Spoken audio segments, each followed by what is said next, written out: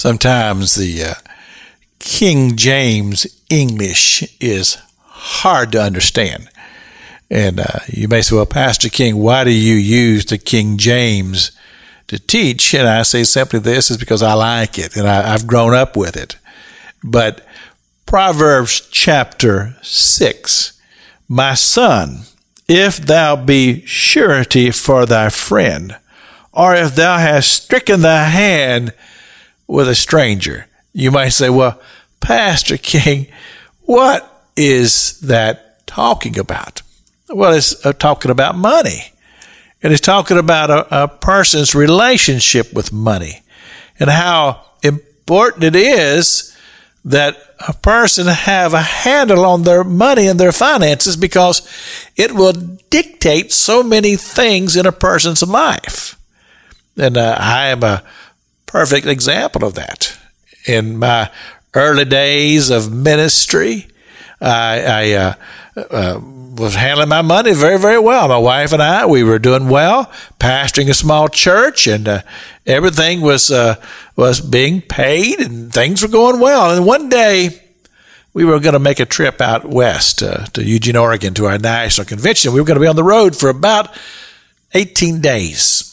And I was at a little convenience store, and I saw this little coupon thing. There was kind of an application for a Visa card. And I said, well, I think I'll do that. And I'm telling you what, that opened a can of worms. It took us 15 years to correct. And when we made the determination that we were never going to borrow money ever again, it changed our lives. It took us a while, but we paid everything off, and we said, we'll never make that mistake again. But what I come to realize, this thing was controlling me. It was affecting my life. It was affecting my relationship with my wife. It was affecting my relationship with my children. It was affecting ministry and my ability to do ministry. And so I have sought to tell people, look, this thing is a snare. It's a trap. And one of the things he talks about here, he says, being surety for that friend. In other words, co-signing for somebody else. I'm going to tell you something. You do that, and you'll get stuck with it. It's a very good possibility that that debt will become yours.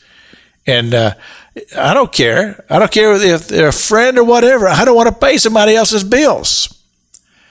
And then he talks about being indebted to a stranger. In other words, when you owe people money, then they have power over you. That's why I don't want to owe anybody money. And this is a part of the teachings of the Proverbs. He said, look, get it under control. Understand, you have power over this. And a lot of times that power just simply says, say no.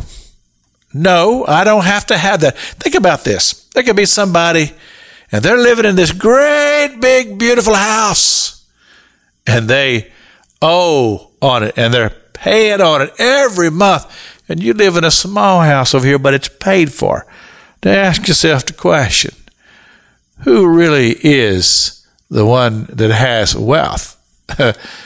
When you own it, you don't owe anybody, versus that person who owes everybody. Well, for me, I don't want to be that person. This is Pastor Jack King with the gospel on the radio broadcast.